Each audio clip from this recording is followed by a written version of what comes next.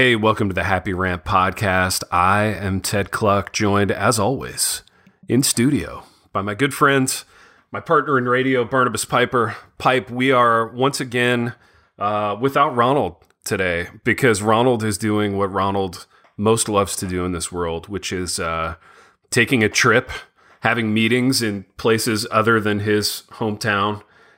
He is living his best life right now. So I can tell the nation is starting to open up when Ronald's travel schedule starts to open back up. So is it Ronnie Tarmac if it's road tripping, or do we have another? Is it Ronnie Road Trip? What are we going with? Ronnie Road Trip is solid, dude. That just rolls right off the tongue.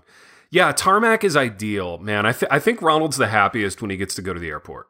He loves making that airport run, doing the, getting picked up by somebody, having that time in the gate beforehand. Yeah, I think that you can really accessorize a flight, with your carry-on bags, your gadgets, your AirPods, whatever it is that you're choosing to use, you can all the way access. It's hard to accessorize a road trip. I mean, road trip is like Pringles and Twizzlers, which is delicious. For a hipster, though, that's not, that's off the table. Literally not as glamorous. Yeah. So, I mean, for Ronald, I feel like all that time in the gate, too, the gate time, dude, is like a weird half-life where to all the world you're unavailable, but you're still alive and you're still allowed to walk around and buy a magazine or a coffee or whatever. It's a weird sense of freedom, if that makes sense. Even though you wouldn't want to be there forever. And it's very Twilight Zone-ish because time is going by, but it is it's never at any particular o'clock in the airport. You don't really bat an eye if you roll through the airport at 9 a.m. and somebody's sitting at a bar, killing a Miller Lite. You're like, well, dude, totally. It's the airport, Yeah. Wonder what that guy's story is. He's probably been up all night, or maybe he's from a different time zone. Rough visit with the family, and he's heading home, or whatever. Maybe he's just a miserable alcoholic, but we'll never know. Yeah. And then it's weird to talk to people, so why would you go up and ask? Totally. Fascinating stuff. All the best to Ronald as he travels. I hope it's refreshing and renewing. This isn't the big Sojourn retreat that happens once every 2 months. No, I don't think that's COVID approved yet. So I'm sure that this must be a smaller scale thing. Well, exactly. Most things are smaller scale compared to that. But Piper, we have business to do because we are radio pros, and we have a show to deliver to people. But before we get into it, I want to talk about two sponsors. One, Harvest House Publishers, publisher that's near and dear to my heart in that they have published my 2 graphic novels and another project. But they just dropped one. It's called The Outstanding Life of an Awkward Theater Kid. It's a graphic novel by me. It's the follow-up to The Extraordinary Life of a Mediocre Jock, graphic novel that dropped last year or so. Your daughter has read it. She said it was very funny. It is available through our favorite online bookseller, Amazon.com. So go and help them out. Piper, support small businesses, y'all. That's right, dude. Hey, wear a mask while you're shopping online, wear a mask, shelter in place, support small businesses. Everybody wins, okay, when you do it that way. So, Outstanding Life of an Awkward Theater Kid, available on Amazon. Buy it, rate it 5 stars, say some nice things about it. You got time. It's not going to kill you. Piper, tell us about your new-ish re-released book. Yeah, so at the beginning of this month, so June 1st, my book, The Pastor's Kid, re-released from the Good Book Company, who would be our second sponsor for this podcast. It originally published in 2014. So what are we at now? 6 years ago? Yeah, 6+ years ago, which seems like an eternity.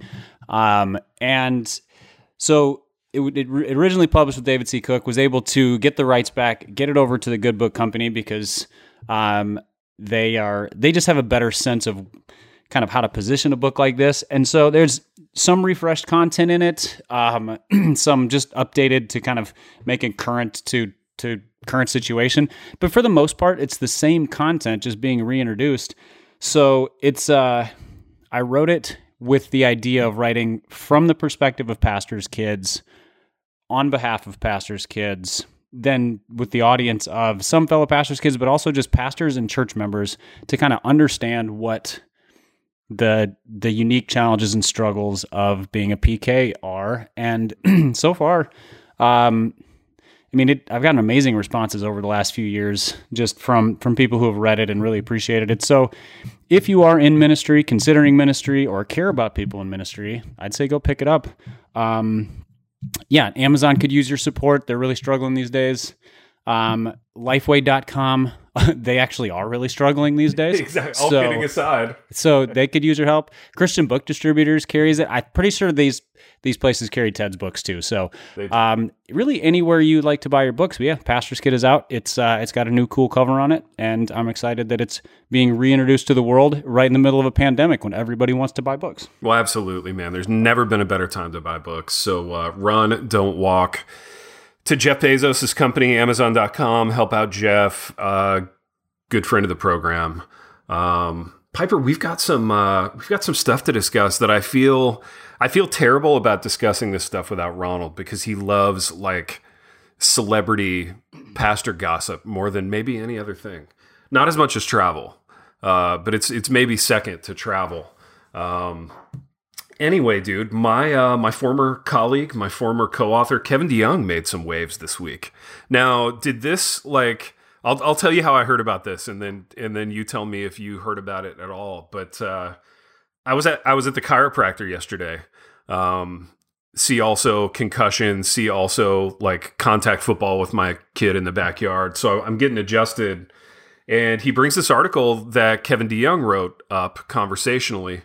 Shout out to my chiropractor, great dude, if he's listening. So he brings up this article in which KDY had laid out a new strategy for fighting the culture war. Did this like drift across your transom in real life, Piper, before I brought it up to you? That's my first question.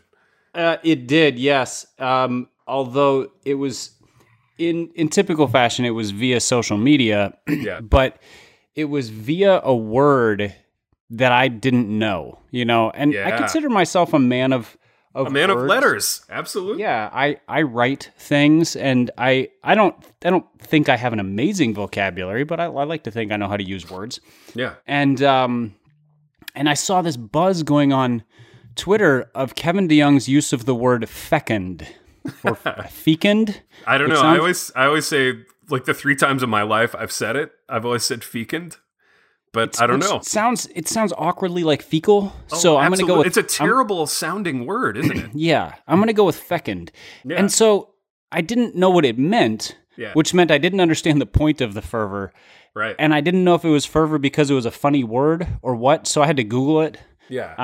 And then I saw that fecund meant something like able to bear many children or prodigious childbearer or something to that effect. Yeah, totally. And I immediately went like, I see where this is. I see where this is going. Yeah. So that was my introduction. It was via fecund. Dude, incredible vocab flex by KDY. Like I feel like KDY, and this is a big caveat here. Okay, I really like this guy. He's a friend. We wrote books together in the past. He was a great pastor. So shout out to KDY. But I feel like the flex game has been. It's been on point lately in that, like, I've long believed, and by long believed, maybe a year and a half, that the ultimate pastoral flex is to get your doctorate from England. And I think he did that. Like, he's got the British doctorate. He's using words like fecund. I don't know. I feel like the flexes are solid lately. What do you think? That's strong. I attend a church with a former senior pastor who got his doctorate in... Well, I guess it was Scotland. I don't know if that's better or worse than England, but that's pretty cool, dude. That's it's. Cool. I feel like it's England, but with a cool factor instead of just a snob factor. That's true. It might be better. So, and then the current senior pastor just completed his doctorate last year, also from Scotland. So it's we have a touch of that, but I think Scotland also brings a level of like everymanishness to it. Yeah. Whereas England, just knows all the way in the air. Yeah, no, absolutely. So KDY, fresh off the doctorate, fresh off using the word fecund, and this is, I guess, more the point of the article, said that the way for Christians, and dude, hear this, I don't care about the culture wars, I'm a conscientious objector, I'm not involved, Like, no one cares what our opinions are on this stuff, or mine at least. I don't want to speak for you, but so like winning the culture war is not a thing that I wake up in the morning thinking about at all. But nevertheless, because my chiropractor brought it up, and I told him I would take a look at the article, I took a look, and essentially the argument was something along the lines of, we got to like basically repopulate the earth for Christendom. So go ahead and get married and have a bunch of kids. And I'm sure I'm missing the nuance and the finer points of this thing, but that was kind of the gist of it, which didn't surprise me at all, given that, like, if you've been in Reformed churches for any amount of time, that's kind of how they roll, And there's a real sort of unromantic quality, I guess, for lack of a better term, amongst Reformed men, especially, where it's just like, hey, I'm Reformed, you're Reformed. Let's get married. Let's have some babies. And like, if we don't exactly like each other, the Lord will work it out, kind of thing. And I don't know, like, what was your response to the piece itself, Piper? And then I can get a little more serious. I need to quit like hiding behind humor. I had a handful of responses that kind of bounced through my head. The first one was, of course, predictable. And very on brand, not necessarily for KDY specifically, as for just like a swath of conservative reformdom. Mm-hmm. The second thought was some combination, and I don't know, I'm not even going to try to couch this, because this is since when have we couched things on this podcast? Yeah, absolutely. Most of the families with large numbers of kids are homeschool families who are disengaged from the culture. Yeah. Which means that winning the culture war, like, I don't know what that means. That's not really in play anyway, right? Yeah, like it's hard to win a culture war from a commune. And so that was a thought that bounced through my head. The last one was, it just feels like the strategy that Russia employed in World War II, mm-hmm. where it's like, we're not very good at this, but if we throw enough numbers at it, maybe we'll just overwhelm them. Yeah, and it led always to mass, a solid strategy, and it led to just mass casualties. So I kind of feel like that's the future of throwing large numbers of children at the culture war. I don't know, and I wish we had Man of the Cloth Ronald on here to answer this one for me. But I mean, isn't there something like biblical and I guess like a bit foreordained about us not winning the culture war? You know what I mean? Like, I feel like that's kind of all over the place in there. So never was it. Depends. At the risk of getting real nerdy here, theological get nerdy. I'm asking. Okay. Yeah. It's if you're post millennial in your eschatology, you believe that generally speaking, you believe that there's a steady progression of improvement mm-hmm. towards a Christological kingdom. Yeah. And so, as opposed to like being premillennial, which is the world is a cesspool until Jesus comes back and fixes everything. Some people believe that he will rescue the believers out and then do it, whatever. But postmillennial believe that once Jesus came, it ushered in the millennium, or that was when he was mm-hmm. when he was on earth, and things are supposed to be getting better. So in that sense, I guess we could think that we're supposed to be winning a culture war. Yeah. I don't see a lot of evidence for that in Scripture. Yeah. That vision of eschatology, but I also don't, like you said, I don't see a lot of evidence that we should anticipate being a, sort of the sweeping influence overall of society as a Christian kingdom, if you will. Yeah. No, I get that. And that's actually really helpful. That's a helpful explanation, because I'm definitely more of the world is a cesspool persuasion, especially right now, where it seems to be more cesspool than it's ever been. So yeah, I don't really see us winning the culture war at all. And look, I mean, KDY, he knows how the game is played, right? Like, he's been around a long time, and I mean, he knew he would take a savage beating the minute he hit publish on that thing. So, like, I'm sure he counted the cost, and at some level probably doesn't care or whatever. Yeah. But, he knew kind of what the reaction to it was going to be. And he used the word fecund. So, the backlash has been severe, I'm sure. And I'm sure there's been some support for it, Can we discuss briefly the potential effectiveness? Like let's give his argument some credit. Yeah. What would the cumulative effect be if we all decided, instead of having 2 children, with which both of us do currently, Ron has 1, so none of us are following this. We're not contributing to the war effort. Let's put it that way. We're not. Dude. What would be the effect if we decided, let's have 4 more kids? So Ron gets 5, we get 6, and I feel like I might actually put worse kids into the world in that case. Oh, definitely. Like just me as a parent, anyway. We would be broke. I would probably be. I don't know. I can't make this joke, dude. I almost said a joke that I can't make. Which substance were you going to joke about? Yeah, exactly. Yeah. You can fill in the blanks there. I don't know. Like to me, and I love my kids, dude, and I like my kids. I like them a whole lot. I like them a ton. But I just don't like kids all that much. So like the idea of I'm with you. Yeah. Yeah. The idea of a house full of 6 kids just sounds nightmarish to me. And what's more, and this is on a more serious note, like the first wave of that movement probably started 20 years ago. And I was in Kevin's church when it started, right?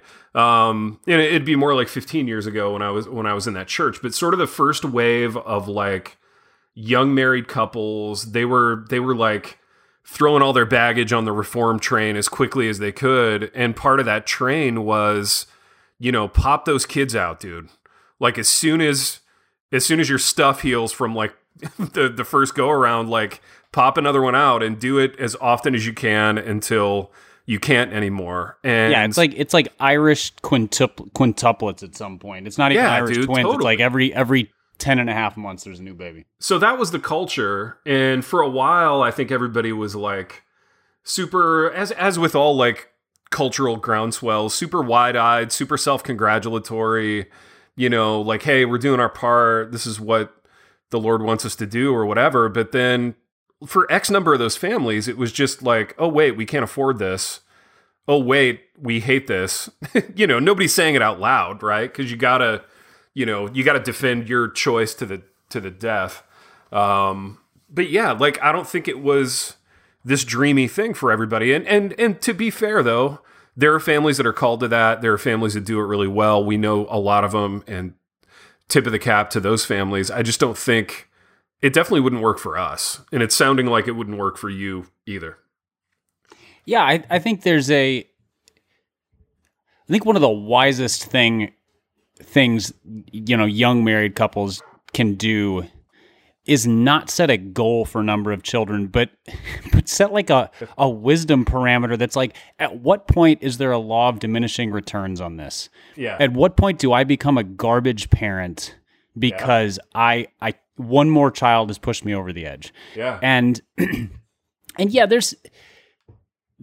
God's grace is bigger than our weakness. So if you have an unexpected child, like, you can be an unexpectedly great parent too. Sure. And so I'm not trying to cast blame. And there are people who they should have 6 or 8 kids because they're great parents for it. And some people who have 6 or 8 kids who you look at and you're like, this is not going well for anybody. Yeah. And this kind of sets up our second subject. A lot of times the people who have a ton of kids also have the mindset where like mom does all the kid work.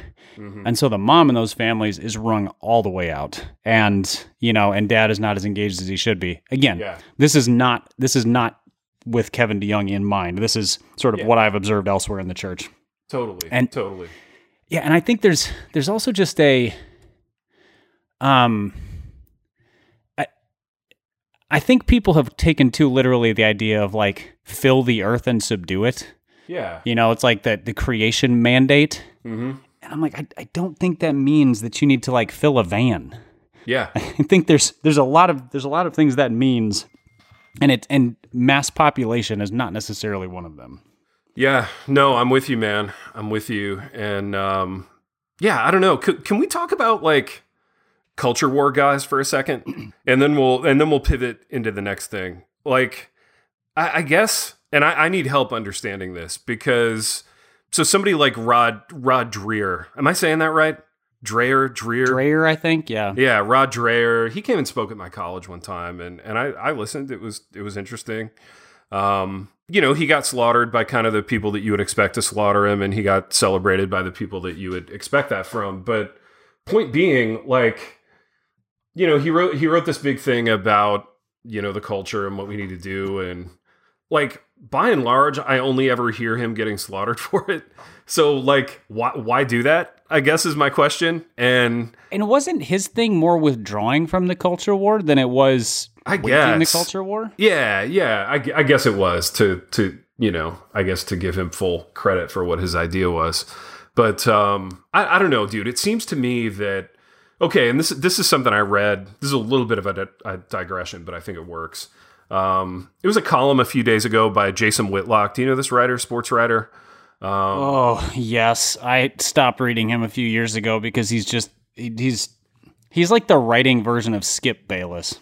Yeah, dude. So he's incendiary, but he had an interesting idea about, I don't know, social influence or whatever. And basically the gist of it was, and man, we're getting into a whole rat's nest here. I already regret going into this, but like, why doesn't LeBron James hold Nike's feet to the fire and say, why don't you put a factory in Akron, right? Where it would create, I don't know, 10,000 jobs for people, and it would change the local economy, and blah, blah, blah, blah, blah, blah. And I look at that and I go, well, that seems like a cultural thing that would actually move the needle. And no disrespect to Rod Dreher's book, but you know what I'm saying? Like, things that bring actual change are going to do way more for the culture war than, like, yeah, like you said, filling a homeschool van with kids or, whatever. You know what I'm saying? Well, and that's the thing is, I think most Christians fight the culture war. And again, I feel like every time I say culture war, there should be quotes around it. Because I don't know what it is entirely. I think it just means everything we don't like about culture. Yeah. And also, it just doesn't have defined. It's a little bit like the Vietnam War. We don't know who exactly we're fighting against. We don't know why exactly we're fighting. Yeah. We're not sure if they want to be fighting against us, and we'd all really like to go home. Mm-hmm. And so it feels like most Christians are not fighting a culture war; they're fighting an idea war. Yeah. So it's just a war of words. Yeah. Which is not what you just described. You just described a decisive action using influence and leverage. Mm-hmm. The idea has whatever merit. Like, yeah. At first blush, that sounds intriguing to me. It would be cool, right? Yeah. And if that was something that came to pass, it seems like it'd be pretty influential. Yeah. But that's not what most of us are doing. Right. And maybe that was kind of Kevin's point was stop tweeting there's quite literal skin in the game. Yeah. When you're pumping out more kids who you can put into the world to potentially be Christian influence. Yeah. And I do get it. But that's assuming a lot, right? I mean, it's assuming, and now we're getting deep into the weeds of, like, I guess Reformed, like a certain strain of Reformed theology where, it can be easy to kind of assume that your kid is a Christian because they sprang from your loins. Right. And that's a whole different conversation. But misapplied covenantalism or something like that. Yeah. But I mean, I think again if you're in the kind of culture where, like, there's a lot of backslapping and congratulations for your fecundity, as it were, that kind of thing can be assumed. So it can be assumed that, well, if I pop out 6 kids, they're all going to be like exemplars of the faith, when in fact, they probably aren't, or at least a few of them aren't. I don't know. I don't have a big family. I can't speak to that, but yeah, it's interesting. You know what we've done here, Piper? It's one quick thought before I say no, I don't know what we've done. It does seem to me to kind of smack of the idea, like what people did in the 1820s when they were trying to settle the West or something like that, where they're like, we got to have 11 kids because 4 of them are going to die of yellow fever, and the daughters will just get married off. So we need at least like 3 to 5 remaining sons to work the farm and chop the trees. Yeah, like it's a survival thing. So it's just sort of like a law of large numbers. The more there are, the more you're likely to succeed at. It kind of has that feel to it. We're like, well, if we have 6 kids, maybe 3 of them will do a good job. If we have 2 kids, our success, at the same success rate, we only get one good kid out of it. Dude, do you think some of this speaks to like how relational or not relational parents are? In that, like, I almost feel like it would be disloyal to the 2 kids I have to have another kid because it would spread me more thin. You know what I mean? Like, I feel like with the number that we have now, I'm able to really know them as people and really enjoy them. And I don't know, I can know a lot of stuff about them. Like, I know what their likes and dislikes are and what movies they like to quote and what sports players they like. And, whereas if I had 6, I feel like it would feel like more of a flyover, right? Like I'm shoving a plate of food in front of you. I'm providing a roof over your head, but that's kind of it. You know what I mean? Yeah, I think that's true, which I think also just speaks to how certain people view the role of parent. Yeah. I think you and I are similar in that when our children were tiny, we were eager for them to get older. Oh man. Just, and not to get rid of them, but because it gets more fun. Like I have an 11 and a 14-year-old. Your kids are a little bit older than mine, a couple years older on both accounts. Mm-hmm. And it's more enjoyable now than it was when they were, 3 and 6. Absolutely. And, and so, but that's because, again, we kind of had this idea in mind of I want to have a relationship with my kid of a certain kind. And I think some people view it more as, it's almost more like coaching. Yeah. Where we're trying to shape players to put them into the game. Yeah. And so if that's your mindset and you do it well, I don't know that the one is a worse version of parenting than the other. They're just very different points of emphasis. Yeah. No, that's a great point, dude. It's a great point. And I mean, ultimately, who are we to say? And it's up to the Lord whether these kids will, be redeemed or not. And we can do our best and probably fail a whole bunch on both sides of this thing. I would love it if Kevin DeYoung's kids, what does he have now, 8? I would love it if his kids grew up to be amazing humans who had profound influence and like 8 times the influence of if they only had one child. Like that would be, it'd be amazing. It'd be great. Yeah. Great. It is not a thing that I could ever envision for myself. If we're setting the over under at 8, I'm taking the over. I think I'm taking the over in that one. I have no way of knowing. I could just text, but yeah, it's a weird text to say, hey, like, I realize we haven't talked in a couple of years. How many kids do you have? So that I can settle a bet with Barnabas Piper. I think the text is numerically, how fecund are you? Yeah. Put a numeric value to your fecundity. Dude, I think we've managed to like probably alienate everyone with that segment in the sense that, we've definitely made the big family people mad. So apologies to those folks. I don't know, like, who else has skin in? We've made the culture war people mad, dude.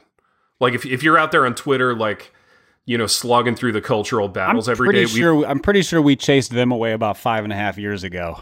Maybe we did, man. Maybe we did. I don't think the culture war people are spending an enormous amount of time on this podcast. That's true, dude. I hope they're not, actually. But speaking of, there's more on that level. Oh, good. Good. As if we didn't have enough to fight about as a culture. There was some new, and I'm not going to say the name because last time we did it got us in trouble. But there was some new like complementarian, egalitarian stuff involving someone whose name we invoked on this podcast before, whose tribe then like came at us, dude. They came at us with the like strength of 1,000 men, and it probably was 1,000 men. But yeah, what happened, Piper? Well, and we know they were men because he gave very clear distinctions of what it means to be a man. Oh yeah, that guy. Okay, yes. It's coming back to me now. Yeah, via Twitter. It wasn't the manhood list of 99. That was a different guy. It was the other manhood discussion. So yeah, there's a theologian writer named Amy Bird who is, every time she writes about issues of gender and men's and women's roles, it makes conservative complementarians very angry, even though she is not a like aggressive egalitarian. She's just really thoughtful, and she She leans more open-handed, a little bit more egalitarian, certainly more than the angry manhood types. And so she's written, I think she wrote a book called Recovering from Biblical Manhood and Womanhood. So sort of a play on the title of my dad and Wayne Grudem's book, which was sort of the the foundational tome of complementarianism. And Piper, this is how stupid I am. I didn't realize that was your pops and Grudy. Like I was familiar with that like phrase, but I didn't know it was your pops, man. Yeah. So that my dad and Wayne Grudem wrote that, I don't know, like late 80s, early 90s. It's been around for a minute.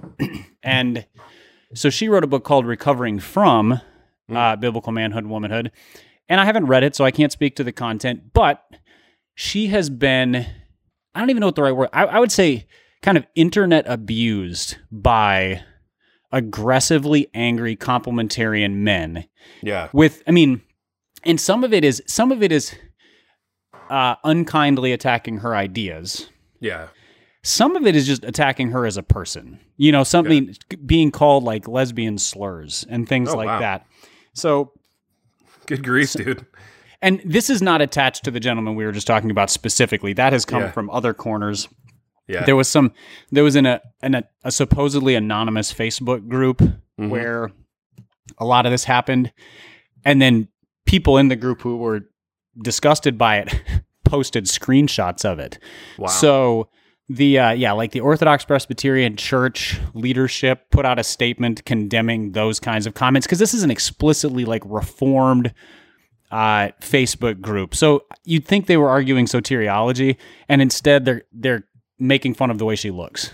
And priest, dude. And it's the kind of thing that you just want to like drag somebody behind your car for. So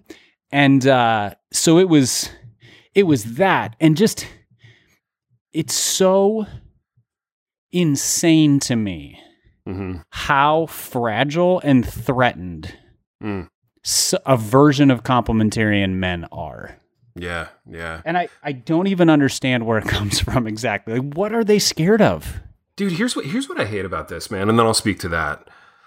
I hate this because I'm a complementarian, and I mean, I know there's nothing cooler than like crapping on complementarians, and I guess like the coolness ship sailed for me when I joined a Southern Baptist church. Like being Southern Baptist and complementarian means that I will just never get to be cool, and that's fine. So, do you have your horn started growing yet? Yeah, exactly. Your little like forked, pointy tail, dude. Exactly. So, yeah, the fact that I'm complementarian, it's distressing because I don't know. I feel like people like me who are, like the theology makes sense, but I'm not threatened by it much in that realm, I guess. I don't know. I'm not perfect. I'm sure there are things that I would be threatened by, but like, somebody writing a book certainly isn't it. And maybe it's because I have such a low view of the book business. Like, I know how hard it is to write a book that like even makes a ripple. So I just assume most books are going to come and go and not do anything. So, and I don't know this woman. I don't know the content of her book, but the other thing is like, she's not an aggressive, combative, acerbic person. Like she's not putting anybody on blast. She just is, she's taking a stance that disagrees. She's a careful thinker. Like she's not sort of throwing around caricatures and straw men. Yeah. And so it's like the worst version of threatened because it's not like dumb people being threatened by dumb people. Yeah. It's people who can't engage a reasonable, thought out, articulated debate. If you had to like take a guess at what it is about her approach that they're threatened by, like what would it be? Because it's fascinating. Like I don't get it. I think there are men who are very threatened by women who are smarter than they are. Okay. And she is 100% smarter than a lot of the guys. Well, probably all the guys who are just coming after her. Interesting. Because I think the guys who are like a genuinely good complementarian man thinker is not going to be threatened. They're going to be in disagreement. Yeah. They're going to say they're going to take different stances on scripture or in how something was articulated or the thought process. But when you jump straight to like, you look like a, pejorative term. Yeah. You're outing yourself as a moron. Yeah. No doubt, dude. You're just flying the dumb flag. Yeah. And there's, not only that, but also as like your character has real significant questions about it if that's where you go to. Yeah. And so, I think there's a threat at her intelligence. Mm-hmm. I think they would articulate it as it's a threat to the church, which, whatever. I think that's way overstated. I do, I am complementarian in church leadership context. Yeah. And so I think that there is a version of egalitarian that is counter to what I believe the Bible says about the church. That's different than feeling threatened by somebody writing a book. Yeah. I think what they're really saying in that is we feel threatened if women were to gain a voice or power or authority in the church or really in life in general. Because my guess is these are the same guys who would claim to vote against Hillary Clinton based on, issues of pro-life or pro-choice, but they're probably just sexist. Yeah. Yeah. I don't know. It's weird, dude. It's really, really strange. And do you think, Piper, there's anything to the idea that these guys just need more to do? Like they need to get off Twitter, they need to get off their computers and go like not be occupied with this. You know what I mean? And I realize that's a childish argument that I'm making. But I think the most frightening part is that so many of them are in ministry leadership. Yeah. Like if this was the dude who I pulled up next to at the gas station flying the Confederate flag on his jacked up Dodge Ram, like I wouldn't be surprised. Yeah. Like that all fits. Yeah. But these are guys who are leading churches, who are elders, who are deacons, who are, theologically educated in theory. And I think that's the disturbing part, because if you ask them to go do anything else, you're like, wait, that just means they're taking their damage to people in person. Yeah. What about the women in their church? Yeah. What are they raising their sons to be? Yeah. Like it's troublesome, and it's easy to laugh about it on the one hand, but it's concerning at a real deep level because of the freedom they feel to be like maliciously abusive. Yeah. Yeah. I just don't get that. Like, I don't know. Like, I'm a jerk in 10,000 ways, but I guess just looking around for people to abuse, and maybe we do it on the show. Maybe I'm the biggest hypocrite in the world right now. I don't know, but it just doesn't seem worthwhile to me. Well, yeah, and I'm not going to try to be self-righteous and be like, well, we do is different. I think there is a different tone. We live tongue in cheek for the most part. If we decide to call out something that's evil, we usually make it a point to be like, well, that's different than a joke. Yeah. But the other thing is, I don't think we punch below our weight class. Mm-hmm. Explain and so that, man. Talk about that. We go after people on this, but they're almost always really famous people who have put whatever it is they want to say all the way out into the world. Yeah, that's we're not dragging.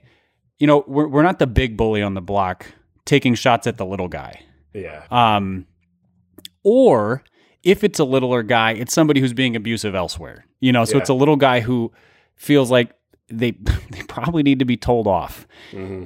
And again, am I self-justifying? Maybe. I don't know. The one thing in the church and in the United States, men generally hold power. Yeah. It's just the way it is. And so for men to go after women is punching below their weight class from a kind of a who holds the power standpoint. Yeah. And that's something that I find repulsive. Just in almost any circumstance. Yeah, yeah, whether it's men or women or any other circumstance, for sure. It could be that. It could be race-based. It could be, mega church pastor going after tiny church pastor. Like, pick your favorite power structure. Yeah. The swinging at the little guy is just it's a dirty way to do things. Yeah, that's true, man. And probably increasingly wise for us to keep that in mind as we keep having the show, as we keep talking. In the age of like talking being the worst thing you could possibly do, it's like Russian roulette, man. Yeah. Every time you talk, how is this going to come back to like ruin me in the future? But alas, Piper, we keep talking. Anything else on this that we want to add, or not on this? I feel like I had a third thing I wanted to talk to you about, but it's slipping my mind right now. Which I realize is not great radio. Me just sort of like combing through the archives of my mind trying to figure out what I want to talk about. But I think we've done enough. We've probably like raged up enough people. Yeah, I think we found a number of bears and poked them, and now we're going to put it out into the world and see what damage is done. How would Ronald have handled this? Oh man, I feel like bringing up the Amy Bird thing and all of her detractors / abusers is I feel like he would respond with sort of a guys, it's just, I don't know, it's I hate it so much. I don't understand where those guys are coming from. There's not really a place for it. Yeah. But yeah, I don't think he would like grab him by the neck and shake him. Dude, how close is Ronnie to like, and I don't know Amy Bird, like I wouldn't know if she walked to my front door. And so I don't know like what kind of theological crowd she runs with. Would she ever be like a co-author candidate for Ronald, for our boy? I don't know. Maybe. I mean, she's a really good, faithful Christian thinker. Like she's not like a, it's kind of at the progressive end of things where you don't know what they believe about Jesus. She's a really good Christian thinker. And in that sense, yeah, I think she could be. She might function more at the academic theological level a little bit. Okay. Whereas Ron's functioning at the pastoral reflective side of things. But I don't get the impression that he has any negative impression of her at all. Oh, that's good, man. Yeah, that's good. Good to know. Well, Piper, we have done what we always do on this program. In that we have promoted our own books. We have hopefully punched above our weight class, if anywhere. And dude, I want to be clear, I wasn't trying to throw shade on KDY, but like he put it out there. He knew that it would be controversial. He wrote a controversial thing, and we talked about it. And he used the word fecund. Fecund. Yeah. Whatever it is. Exactly. He volunteered that to our audience. He's asking for it. He was asking for it. But thank you to Kevin for writing that. It gave us something to talk about. And until next time.